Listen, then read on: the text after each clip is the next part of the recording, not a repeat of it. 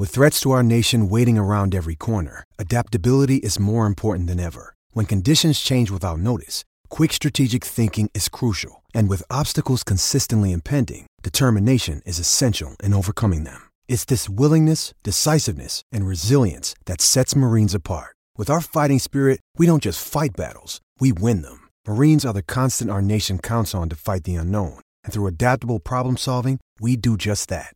Learn more at marines.com. Here's now a special presentation by Utah Man Podcast. For fans, by fans.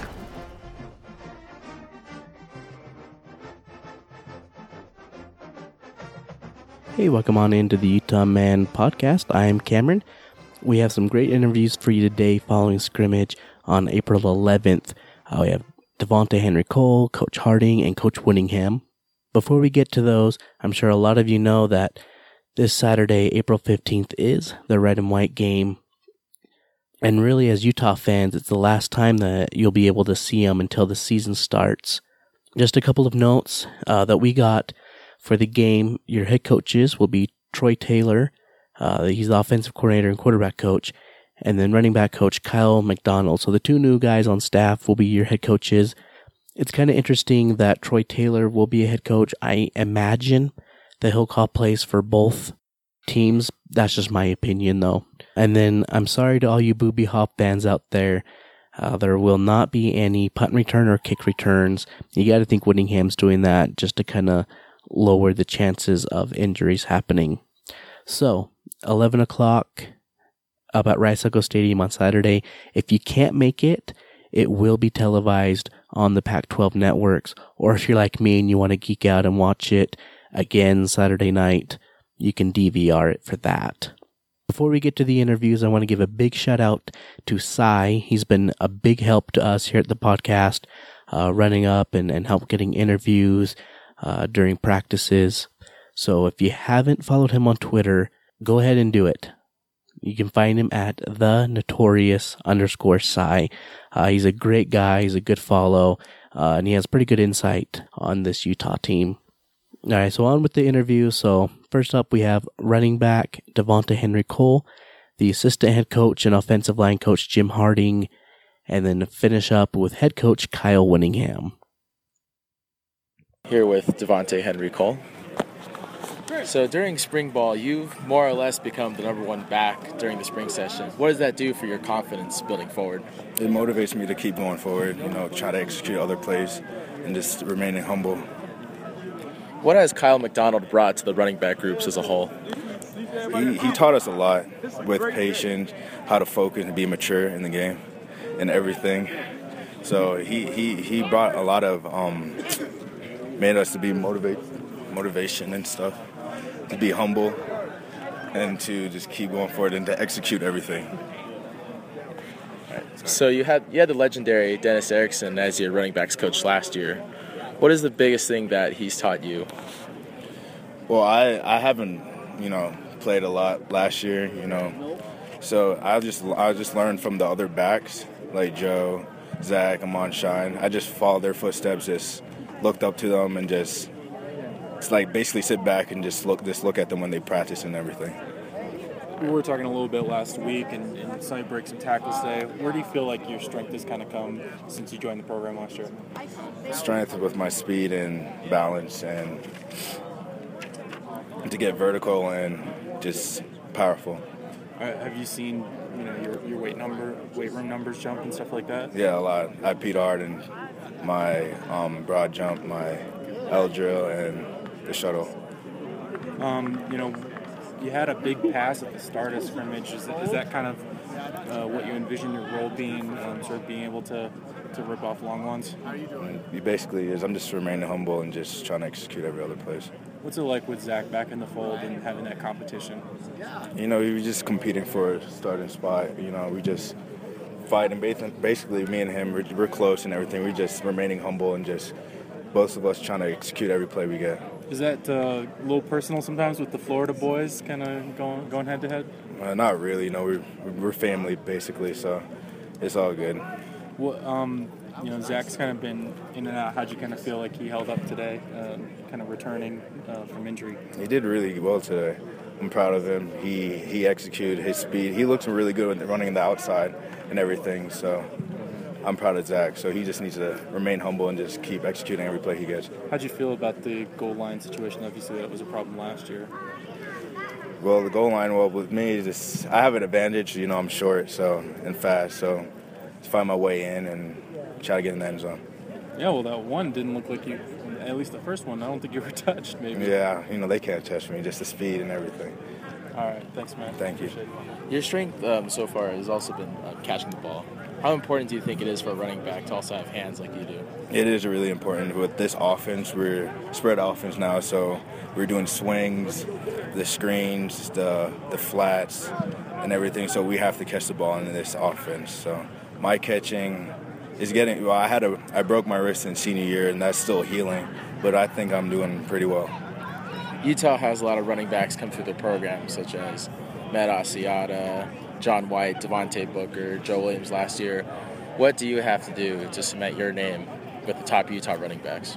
Well, basically just keep executing and then remaining humble and show that Utah used my speed and everything. All right. Thanks, man. I think we're making a lot of progress, but at the same time, we got issues with snaps and things like that we got to fix, and so something that we'll continue to focus on the next 3 practices. What causes issues with the snaps? Well, we got 3 new centers in there, and so in the situations where they're in a short yardage situation where they know the D line's firing off the ball, they tend to put a lot of pressure on the ball, and the snaps become more erratic, and so we got to be disciplined enough to be consistent with the way we snap it. Are you getting any ideas about where you might want to put guys, or are you still waiting? Yeah, I have a pretty good idea, but we have some guys coming in the fall where we expect that they're going to come in and compete, and so we can definitely move some guys around yet. Any good guys you want to point out, or for today? Yeah, or just the spring. Yeah, I think we have some young guys that have stepped up. Johnny Capper is a guy that hasn't got a lot of reps. Darren Paulo, Orlando Umana should still be in high school. Paul Tawala is a kid that right now is a walk-on kid that's coming in. He took a lot of snaps today with the ones, and so definitely we have some guys that are candidates, but we got to be more consistent. So overall in the spring, have you seen market improvement, or has it just kind of been a little bit erratic so far? I think that, when you consider that they're learning a new offense and terminology and things like that, I think that there's been a lot of progress, but as a coach, you always want it to be more, and so happy with where we're at, but definitely not where we need to end up come August. Thanks, Jim. Thank you. What's the biggest thing with losing guys that have been leaders, such as Asiata and Dillon? It's a situation where, there's probably some older guys that could rely on, those guys kind of speaking for the group, but now the time has come where they got to become comfortable to be able to step up and be the voice of the room, and so it's definitely a learning process, but I think we have some good candidates to do that. So on a scale of 1 to 10, how deep do you think the offensive line is for this year? Well, I think when it's all said and done, you'd like to be around 8+. I think that we're going to be right there. Not much deeper than that for guys that you feel like can be put in the game. But, that's depending on a lot of work that these kids will put in between now and August. So hopefully the number gets to 10. That's the ideal situation where you have 10 guys you can put in. And last year if you were to compare it, we're a little bit lighter than where we were, but I think we can get some guys that continue to develop to be where we were at last year. You were named assistant head coach during the winter. What added responsibilities does that fall on you? Coach Whittingham runs a great program, and really, it's not too many responsibilities have been added. Really, it's a situation where between the coordinators and him, they structure practice, and if they ask my opinion, obviously I give it. But Coach Witt has done a nice job, and really there's no new responsibilities that I have to do. You're a high-energy guy. Where does that energy come from? I don't want to fail, and so I'm probably pretty hard on the guys, but I think at the end of the day, they know I care about them as a person, and so I'm able to be pretty tough on them during practice. All right, thank you. Williams, who was the lead back, and now he's getting better with the reps he's getting better and better. He's making the most of his opportunities. Your immediate assessment of Williams and Hundley, and not joking? Some good, some bad. We got to, again, watch the film and see what they were seeing through their progressions. They're a little bit different style. Tyler's more of a elusive, out of the pocket guy, where Troy is more comfortable in the pocket.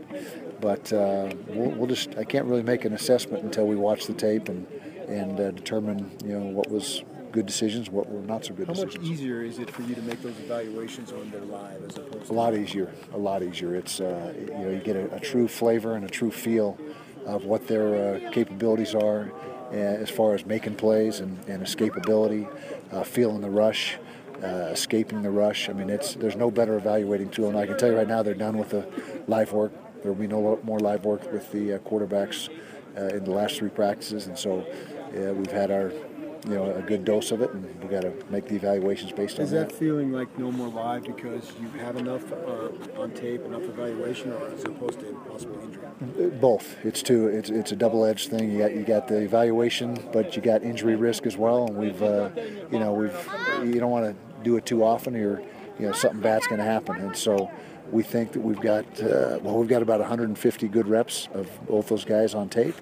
And some of the reps with Cooper as well. Last week, obviously, he was in the live work. He was not. He had a little injury that prevented him from going live today. That's why he was not live. But we think we've got a pretty good body of work to look at. And regardless, this competition will continue in the fall. Nothing's going to be said and done and decided through spring. Given that, what do you hope to accomplish next week in the spring game? Well, we got to get a look at a lot of young players. There'll be a lot of guys that we will not play in the spring game. And that's an opportunity for a lot of the down-the-line guys to demonstrate whether or not they're ready to contribute. And it's going to be very watered down defense, so it should be a pretty clean game as far as offense being able to execute and not worry about picking up blitzes and that type of thing. So it's more just watching the young guys in as much of a game environment as we can create and see how they react. What do you look for in that alumni game? Mitchell's still got an arm, doesn't he? I look for Mitchell to have a big day. I think he's the guy that everyone needs to keep an eye on. And we've got Reggie Dunn, who's going to be playing. Yeah. So he's got some speed. These guys that are just a few years removed are the guys that usually make the biggest impact. Except for Scott, he's like just the guy that never fades away. Well, he's so big he could go live. I don't know if he could. Guys just bouncing off him, exactly. Yeah. Any concern with the kickers right now? Yes, we didn't kick very well today, and we've got Chaden Johnson coming off a mission in about 1 month and a half, and we got to get better. What we've done so far in spring, place kicking wise, is not good enough for the Pac-12. Punting game, we're fine, but our place kicking is subpar right now. They know it, I know it, you know it. I know it. Those guys, they got to get better. But we add Chaden, and there may be one other kicker coming in the fall. So as a first-year freshman, you would throw him in the mix if he the best guy's going to kick, and he was an outstanding kicker in high school. And kickers really, Andy Phillips did as a true freshman. We've had true freshmen come in here and kick before, and the best guy's going to kick. And if things don't improve in the fall, then it's going to be a concern. We may go for it on 4th down every time. We'll see. Let's see what happens. What do you like the most about what spring ball has to offer? Just the opportunity to develop fundamentals and techniques and not worry about out-scheming your opponent. It's not about scheme. It's not about, trying to draw the X's and O's to outdo somebody. It's about getting every player in the program better fundamentally and technique-wise. That's what it's all about. Right. Thanks, Coach. Okay, you got it.